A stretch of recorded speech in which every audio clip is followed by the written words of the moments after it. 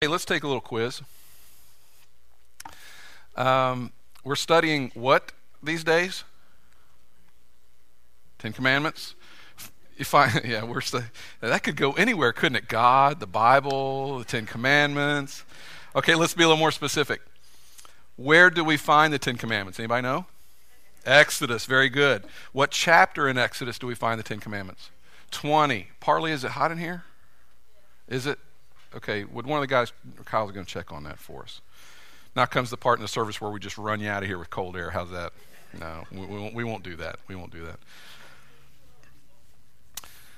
Chapter 20 is exactly right. So if you have your Bible, turn to Exodus chapter 20, and there you will find the Ten Commandments. We're discovering that the Ten Commandments were not given as a condition of relationship, but that they were given as a confirmation of relationship. In other words, God said, I'm not going to give these to you to make you my children. I'm going to give these to you because you are my children. For the same reason that I make rules for my kids because they're my kids. I don't make rules for your kids. You make the rules for your kids, and the rules we have for our children in many cases are different. Sometimes they're the same, but a lot of times those rules are different. And what we know about the Ten Commandments is that they were given to a people that God cared deeply about. And they were given also for us, and he cares deeply about us as well. And they were given for the same reason that you and I give commandments and give rules to our kids. I have a bedtime for my kids. Now, I don't have a bedtime for my kids because I'm trying to be the killjoy in my house and say, okay, now you got to go to bed. I know you'd love to watch this movie, but I don't want you to watch that. You're going to bed. The reason that we have bedtime is because we know that our kids need a good night's rest before they get up and go to school. We want them to be awake all day. We want them to be able to learn. So we have a bedtime for our kids. My mother my curfew as a high schooler was midnight on the weekends. Now, I really didn't go out a whole lot through the week, so it really didn't apply then. But when I would go on dates, or if I worked, and I was not allowed to stay out past midnight, my mother's whole rationale was, Brett, the only thing that's open after midnight can only get you in trouble. So you need to be home by then, and that's probably a rule that I'll institute in my house as well, because that's a pretty good rule, because darkness, things happen, don't they? Yeah, especially after midnight. But these people belong to God, and they belong to God because of the faith that they had showed while they were still captive in Egypt. Now, if you remember that, we talked about that at the beginning, that these people demonstrated that they had a trust in God because they took the blood from some animal that they had slaughtered, and God said, I want you to put that on the doorpost of your home, and that way I'm going to know that you've placed your faith in me. And that's exactly what happened.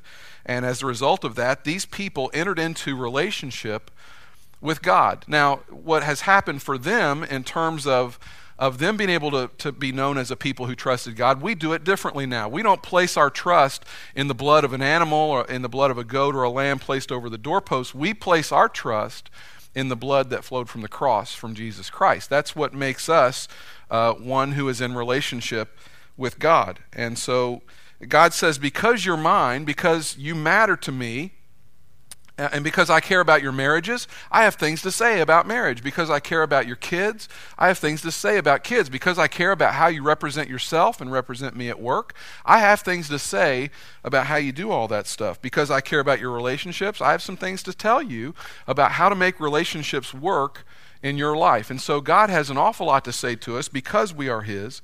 And it's just full of instruction, and really in a lot of ways God coaches us through life, through the scriptures.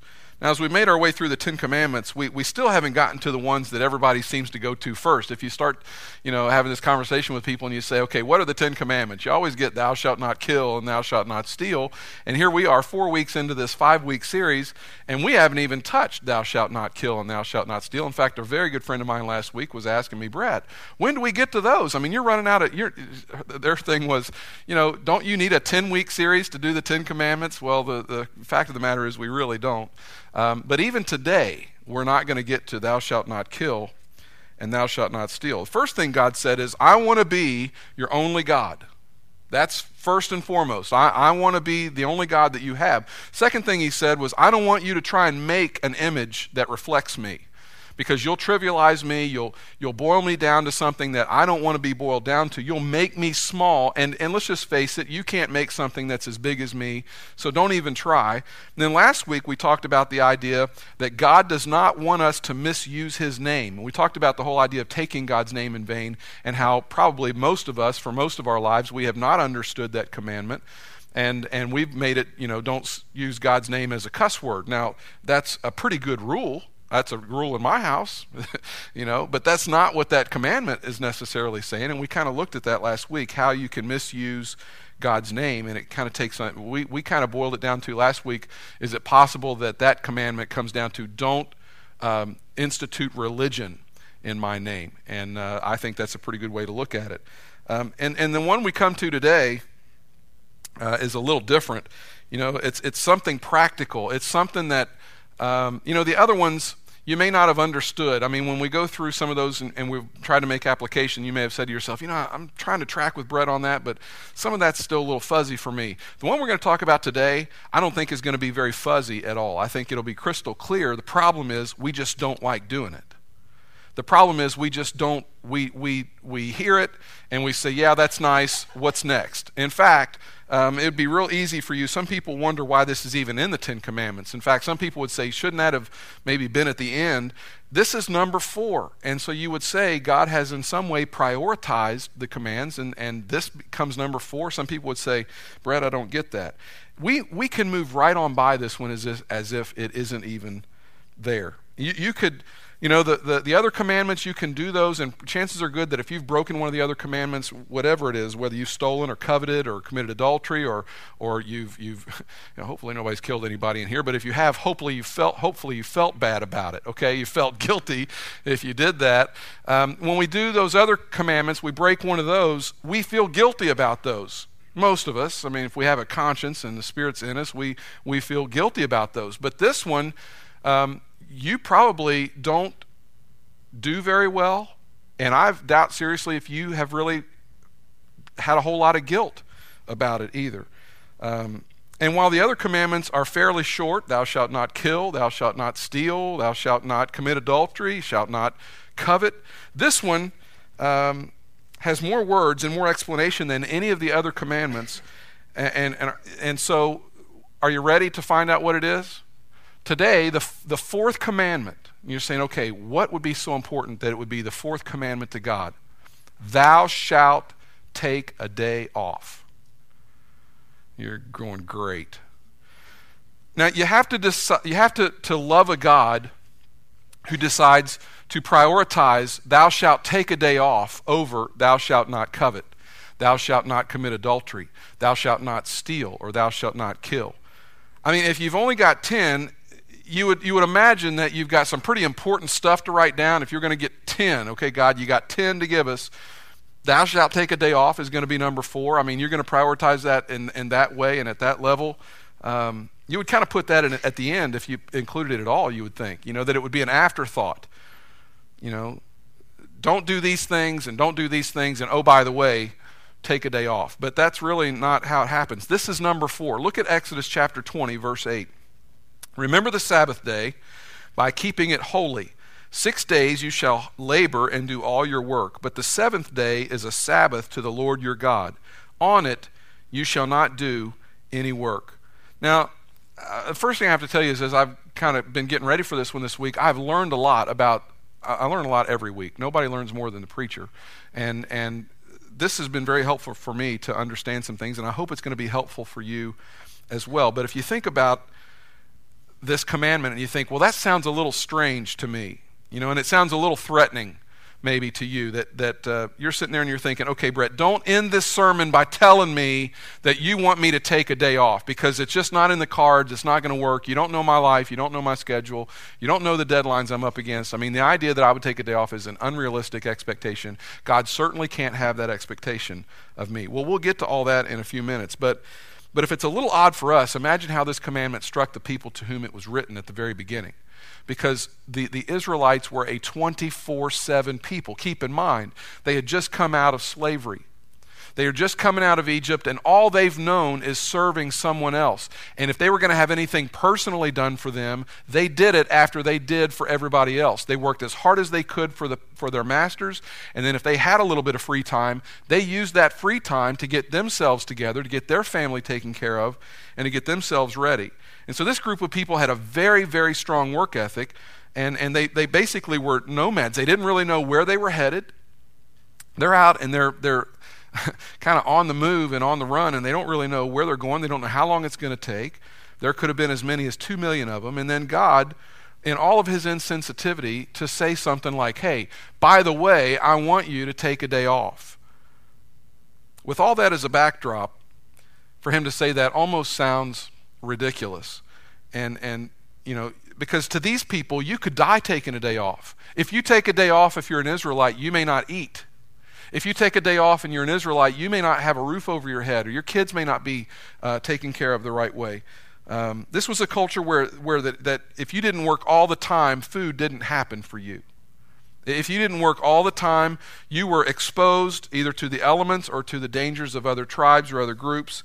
And for God to say, I want you to take a 24-hour period of time off and I don't want you to do any work, that probably came across as unrealistic to them. Much like it probably comes across to you when I stand up here and say something like that. I think it would be possible for them to say, take a day off. I mean, we're living hand to mouth. This is a day-to-day thing for us, God. You cannot expect us to take a day off. It seems unrealistic. It seems like one of those things like, God, how in the world can you ask me to do that? Might I just throw in at this point that that's very similar to the way we look at tithing, is it not? God, how can you ask me to do that? You don't know what my financial burdens are. You don't know what I'm up against. And so I would point out to you at this point that the whole taking, and please understand, this is not going to be a sermon about tithing. I'm not going to take a Sabbath and turn it into a sermon on tithing, but I will say that these are very closely linked in how we think about these two things. We have the same gut reaction to both. We look at both and we say, God, you're asking me to do this. There's not enough. That's really what we're saying. I don't have enough time, or I don't have enough money. You can't ask me to do these things because you don't understand the world that I'm living in. And God says, hey, look, this is on par with thou shalt not murder with me. This is on par with thou shalt not steal and thou shalt not commit adultery. This is a big deal to me. I want you to take a day off. And so if we are going to be a spiritual people, and again, we talk about looking spiritual versus being spiritual, this is one of those things that you'd say, I don't know that's all that important. God says, you want to be spiritual? You really want to be spiritual? You will begin to focus on taking a day off. And again, we're going to get into what exactly that means as we get a little further on into this thing. It just didn't make sense to them. Now, fortunately for them, they had just had an experience with God that had kind of set them up to receive this commandment. You see, when they left Egypt, they were about 1 million and 1.5 million to maybe 2 million strong. And they had been held in captivity for about 400 years. And the whole nation has just left Egypt. Now, here's the question that you ask yourself. If you're going to leave Egypt, and probably you're leaving in a hurry, and there's that many people, how much food can you take? You can only go so far with so much food. I mean, you imagine, just try and picture yourself in a herd of 2 million people. This week I went on a field trip with my daughter to the Brickyard over to Indy, and we were walking around and they were showing us all the seats, and I just imagined, I knew what we were talking about, and I just imagined, I think they said they don't really even know how many go to the race every year, but it could be as much as 600,000 to 700,000 people. That doesn't touch what we're talking about with this group of people. Huge group of people. And imagine how much food you would have to take to feed them for an extended period of time. You're going to be on the road, and they've been on the road about 3 months at this point. And they're taking care of old people, and they're taking care of babies, and they're taking care of little kids. And very quickly they ran out of food, and they began to murmur, and they're looking at Moses saying, hey, Moses, what are we going to do? I mean, we don't have anything to eat. There's a whole bunch of us, and we don't know where we're going. This is, you can imagine the kind of things that Moses is putting up with. Then one morning, something incredible happened. They walked out of their tents, and on the ground was this crusty white stuff on the ground. And it was everywhere. And as they walked around, somebody picked a piece of that up and looked at it and was hungry enough and had enough nerve to put it in their mouth and break off a piece and taste it and see that, yes, you can eat this. In fact, it's really not all that bad. And they said, it's pretty good. And God's decided at that point to provide for his people manna from heaven. And for 3 months, this group of people every single morning woke up and found manna on the ground. And God said to Moses, I want you to instruct the people that I'm going to provide enough for you every day of the week. Don't take enough today for tomorrow. Go out, and when you pick up manna, pick up just enough for that day. I don't want you to pick up enough for tomorrow. And if you do pick up enough for tomorrow and you don't trust me in this and you try and gather up enough for tomorrow, when tomorrow comes, what you're going to find out is that the manna you picked up yesterday has worms in it. It's going to be nasty. You're not going to want to try it. And sure enough, people didn't believe God. And so some people would go out and they would try and gather up more than they needed for the day. And when the next day came, guess what? They opened up their manna full of worms, and it had spoiled. And over time, what God had taught this group was to trust them for their daily bread. Now, later on in the New Testament, Jesus is going to make reference to the daily bread, and when he does, it hearkened all the people of God all the way back to the time when God provided manna for them in the desert. Now, I want to read for you from Exodus chapter 16. If you've got your Bible, it's just four chapters back. Exodus 16, which is where this story takes place. And let's explain what God had in mind when he gave them the manna from heaven, because this kind of helps us to understand this whole concept of thou shalt take a day off. Exodus 16, verse 26. 6 days you are to gather it, the manna, but on the seventh day, the Sabbath, there will not be any. Nevertheless, some of the people went out on the seventh day to gather it, but they found none. Now skip down to verse 29. Bear in mind that the Lord has given you the Sabbath. That is why on the sixth day he gives you bread for 2 days. Everyone is to stay where he is on the seventh day. No one is to go out. So the people rested on the seventh day. In other words, what God did was he gave them a weekly reminder of their dependence on him. And he said, I'm going to give you 6 days of provision, 7 days of provision, and I'm going to do it in 6 days. You're wondering how I'm going to provide all this? You're wondering where that other provision is going to come from? I'm going to give you 7 days of provision, but I'm going to do it in 6 days. And God was giving them a very visual illustration, and he was saying, the nation of Israel, I want you to be dependent on me. One day you're going to be a powerful nation. You'll have armies and crops and cities. You're going to be an exporter of goods. Eventually, people are going to come to you, Israel, for all the things that they need. You're going to supply the nations. You're going to be a powerful nation. And I don't ever want you to forget where all of your resources came from. I don't ever want you to forget where you came from. I don't ever want you to forget who's been in charge, who's provided for you from day one. I don't want you to forget that it was me. So here's what I'm going to do. I'm going to build into your schedule a day of remembrance. A day where you don't do anything, produce anything, work at anything. And on that day, you're going to remember that in spite of all your wealth and all your resources, it is not because of you. It is because of me. That is what God would say to the Israelite people. That's what God would say to us. And God's saying, I don't want you to fall into a trap of you thinking that you have what you have because of your hard work.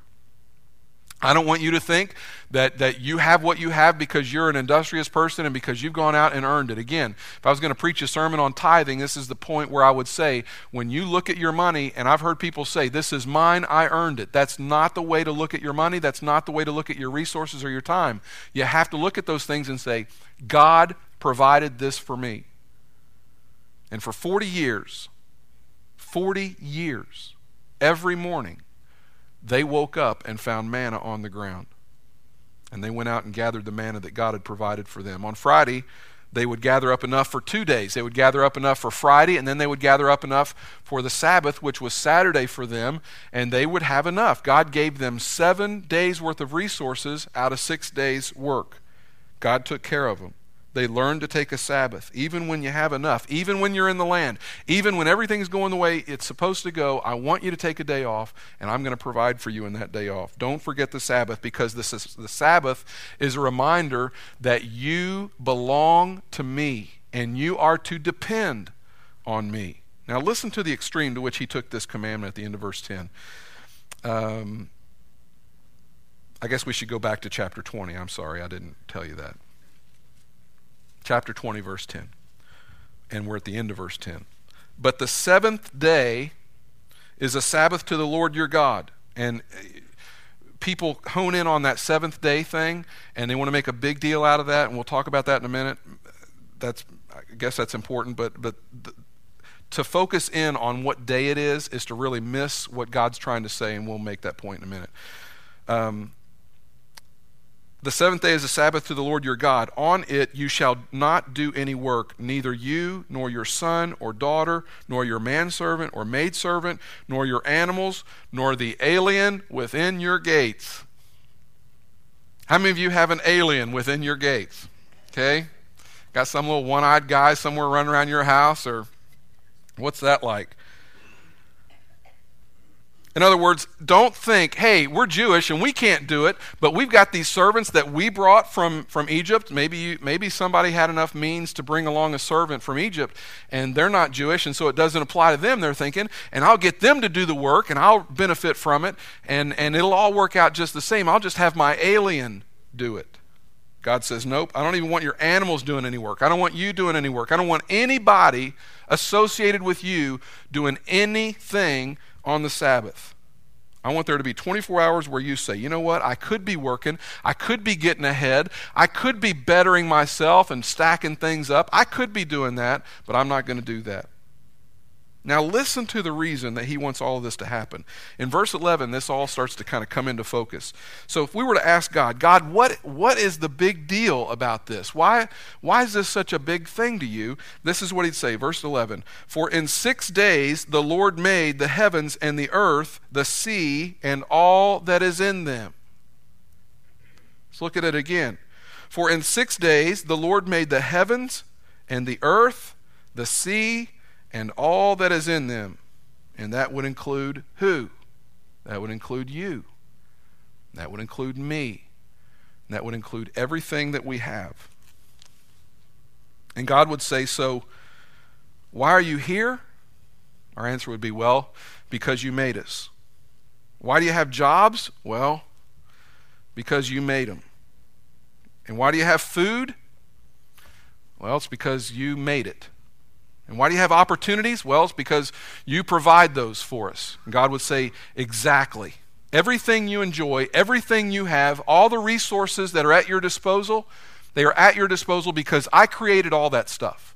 All that stuff is coming from me. See, a steward, and forget money right now, just think about your time. A steward realizes that everything he has comes from God. We did a sermon series on tithing one time, and I'm probably going to preach that one again before too long, but I had you hold money in your hand, and it said, in your watch hand, and I said, repeat after me. We have a little bit of time and a little bit of money. Those things are given to us from God. Those are resources that he's given to us.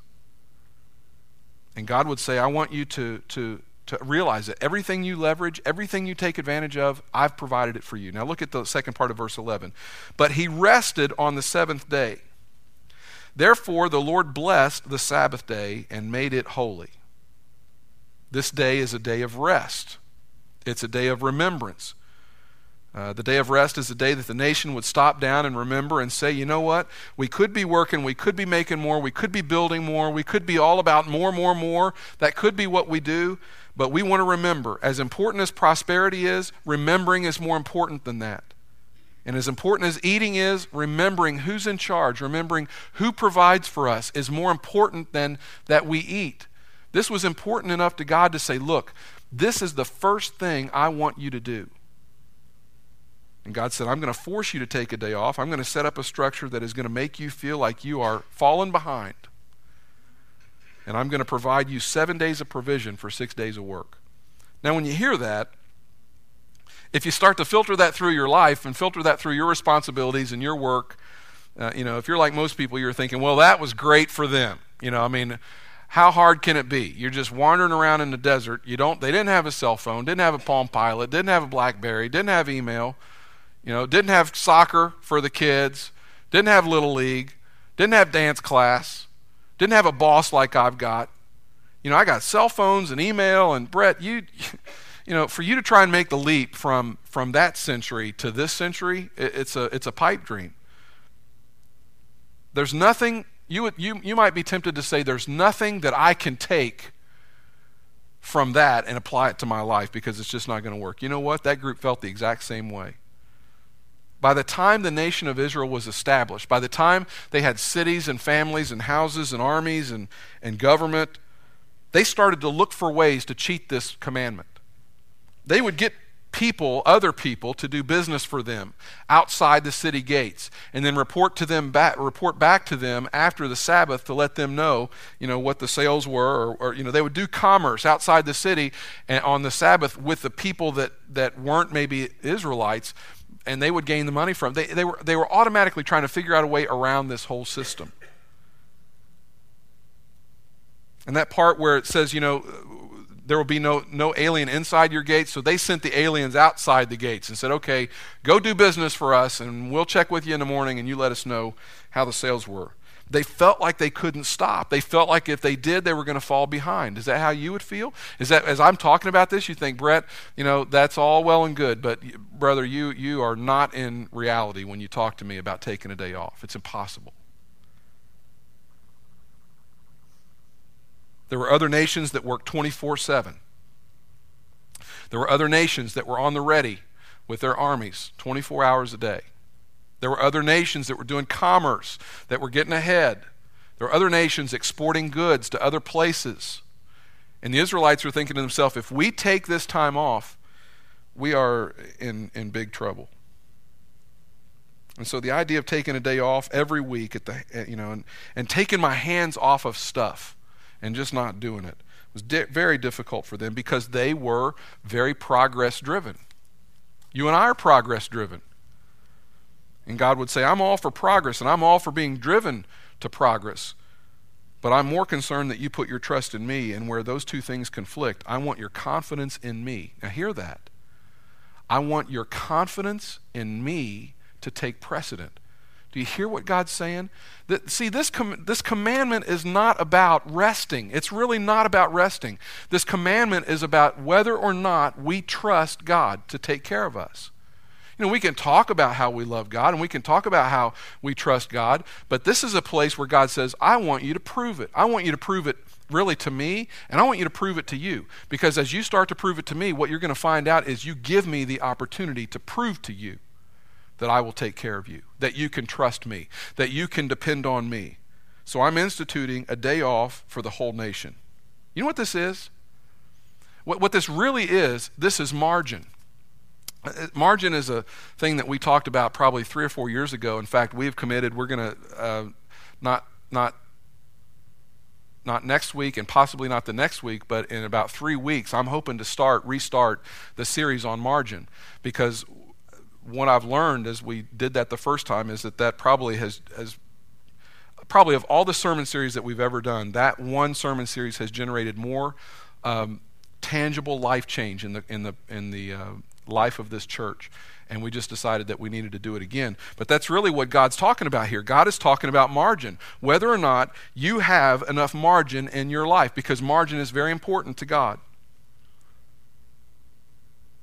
For me, the way this pans out is the pressure in my life is this. I basically have an oral presentation every week. I have the pressure of an oral presentation every week. It is amazing with what great certainty Sunday, with what great frequency Sunday rolls around for me. Okay? I'm expected every week to have an oral presentation for you that is different from the week before, that is going to hold your attention, that's going to teach you something, and man, it just ramps up, and it's unbelievable how fast Sunday rolls around for me. But I try to observe a Sabbath. Now I got to tell you, this is not easy for me. It's not something that I would say I'm really, really good at. It's something that, especially as I preach this to you, it's something that I will concentrate on more. as I try to lead you and model for you what that looks like. But for me, Sabbath begins pretty much in about 2 hours. Sabbath begins for me. And from the time I get done on Sunday morning, and see, the thing is, we're not talking about the same day for each of you. I'm not even asking you to do that. I'm saying you identify in your calendar week a 24-hour period of time that you can stop down and you can say, God, I will not work for this period of time. And it's not about me getting ahead or anything else. It's about me trusting you to provide for me. For me, that starts about noon on Sunday. And I come into the office on Monday morning, but I'm telling you honestly, I do very little heavy lifting on Monday morning. Parley can tell you. It's pretty much it's just a kind of get acquainted with my office again kind of thing. It's not a real strong thing at all. I literally could work around the clock. I mean, those of you who know me well, I have a very good friend that sees my office, and they're on me all the time about what my desk looks like. They're like, Brett, that is horrible. That thing scares me to look at that. And I could literally work around the clock and not ever get it all done. You probably feel that way. You probably would say, Brett, you think your office is bad. You should see my house. You should see my desk at my office. I have books to read. I got emails that are flagged that I need to get back to people. There's notes on my desk to call people back. And I'm thinking, man, before I can make that phone call, I've got to kind of think through in my head what that conversation is going to be about so I can have that conversation intelligently. All that takes time. And so you put it off and you don't do anything. Man, it just all stacks up. And as much stuff as I've got, I'm trying to figure out a way to take Sabbath. I've got books that need to be read. I'm trusting God to help me get that done. That stuff that needs to get done, for me to look at God and say, God, you know what my world is like. You know that these deadlines are pressing in on me. You know that these things have to happen. But I want to take a period of time and remember that you will meet my needs. You will give me 7 days of provision for 6 days of work. Now I know what you're saying, but Brett, you're a preacher. That's different. Listen. This commandment was not given to preachers. This commandment was given to farmers. It was given to technicians. It was given to leaders and artists. It was given to people. This principle was not given to a group of people that was oriented to a day off. And see, the challenge for you and me is that we live in a culture that is 24/7. Our world never stops. I can send you an email at any time in the day. You can send one to me. You can turn on your television and it's on at any time. If you have cable, it's on all night long. You can get in your car and drive on the radio. I remember when radio stations used to shut down at midnight. You remember that? They'd play the Star Spangled Banner and they'd sign off. They don't do that anymore. It's a 24/7. You can go buy eggs in the middle of the night now. It's crazy. I know because I've done that. And so to apply this commandment, you're going to have to be creative. You're going to have to start praying a prayer that sounds something like this. God, I don't even know what this looks like. I mean, Brett talks about this morning, and it's a completely alien idea to me that I would take a day off with my schedule the way my schedule is. I can't imagine, God, what that's going to look like. I honestly, God, I wonder how you can give me 7 days of provision for 6 days of work.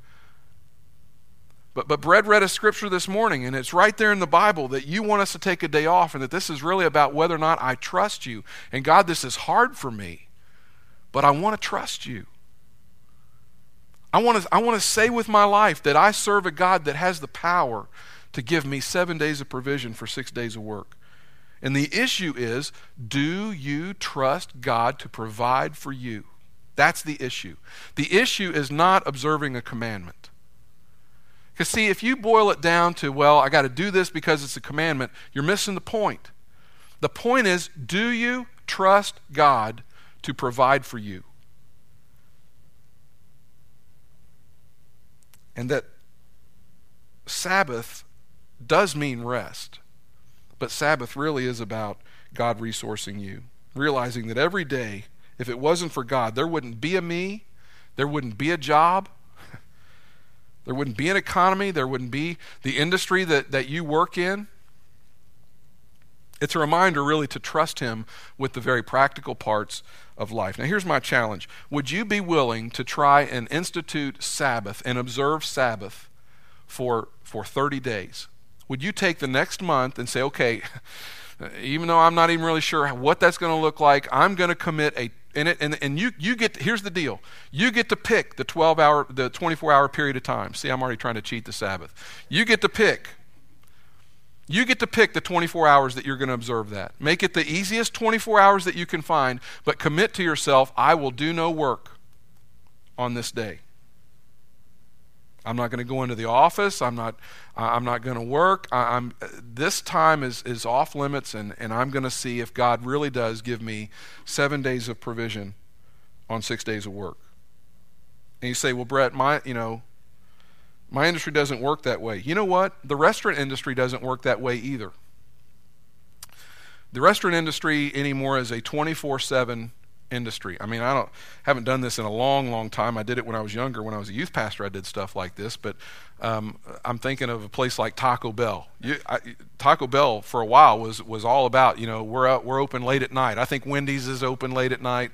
I'm thinking of these places that you can go to them at like 2 and 3 o'clock in the morning and still get something to eat. Even the restaurant industry doesn't really know what it is to stop down, to slow down. Is Waffle House open all night long? Is Bob Evans open all night long? Denny's is it not? I mean, see what I'm saying? There are restaurants that they're doing commerce the whole time. There's one guy, his name is Truett Cathy. You know, who knows who Truett Cathy is? Truett Cathy owns, I just saw some people raise their hand. Hand over our heart. Chick-fil-A. You ever heard of Chick-fil-A restaurants? Truett Cathy is behind Chick-fil-A. And this morning, if you try to go get a Chick-fil-A sandwich, you cannot get one in any store in America. Now, am I right about that? Yeah, I'm right about it. Okay, I thought so. I thought, oh, gee whiz, my whole illustration just went up in smoke. Some rogue franchisee just took his whole thing, went Sundays, and I'm hosed on the whole deal. But Truett Cathy has these Chick-fil-A stores, and if you are going to franchise one of those, you really are committing to giving up your revenues on Sunday because Chick-fil-A is not open. Millions of people will drive. Now, they're not big up here, but in the South, trust me, Chick-fil-A, huge. And millions of people will drive by Chick-fil-A's today that are closed. Hundreds of thousands, if not millions of dollars today will be lost. Revenue that you cannot recover, cannot get back, because Truett Cathy said, I want to recognize Sabbath in my life, and I want to institute Sabbath for everybody that works for me and everybody that is associated with Chick-fil-A. So when you drive by Chick-fil-A today, think of all the people, I talk about beating the Baptists to the restaurants. Think about how many Baptists could get to Chick-fil-A and how fast they could get there if they were open. Hate to offend anybody that's Baptist, it's just my way of just, needle. But they're closed. You can't go get a Chick-fil-A sandwich today. I think Truett Cathy said, you know what? In spite of the fact that I could lose millions of dollars on this deal, I want to prioritize what God says as the most important thing. And I want to say to my employees, and I want to say to my family, and I want to say to myself, God, I trust you to give me 7 days of provision on 6 days of work. Is it a great business decision? No. Is it a spiritual decision? Absolutely. It is his way to apply the principle of Sabbath. Here's the thing. The breakthrough moments for you at work, those things that you think you control, much of the stuff that you would boil down to a breakthrough moment for you at work, you have no control over. You don't have control over weather. You don't have control over what happens 2 or 3 levels above you. You don't have control over the economy. You don't have control over your industry. So much of the stuff that you would say, well, I can do something about, you're fooling yourself, because God controls all of that stuff. You don't control any of it. What do you think God might do on your behalf? I had this conversation with someone else about a month ago on a completely unrelated subject, but it applies here. They were trying to make a decision, and the decision that they wanted to make was just not a godly decision. And I said, look at this from the standpoint of a parent. If I've got 2 kids and I've got $10 that I really need to have taken care of, and I know that if I give it to this kid, he's going to spend it, but I know if I give it to this kid when I come back, I'm probably going to have my $10 back. Which kid am I most likely to bless with the $10? The one that I know is going to do the right thing with it.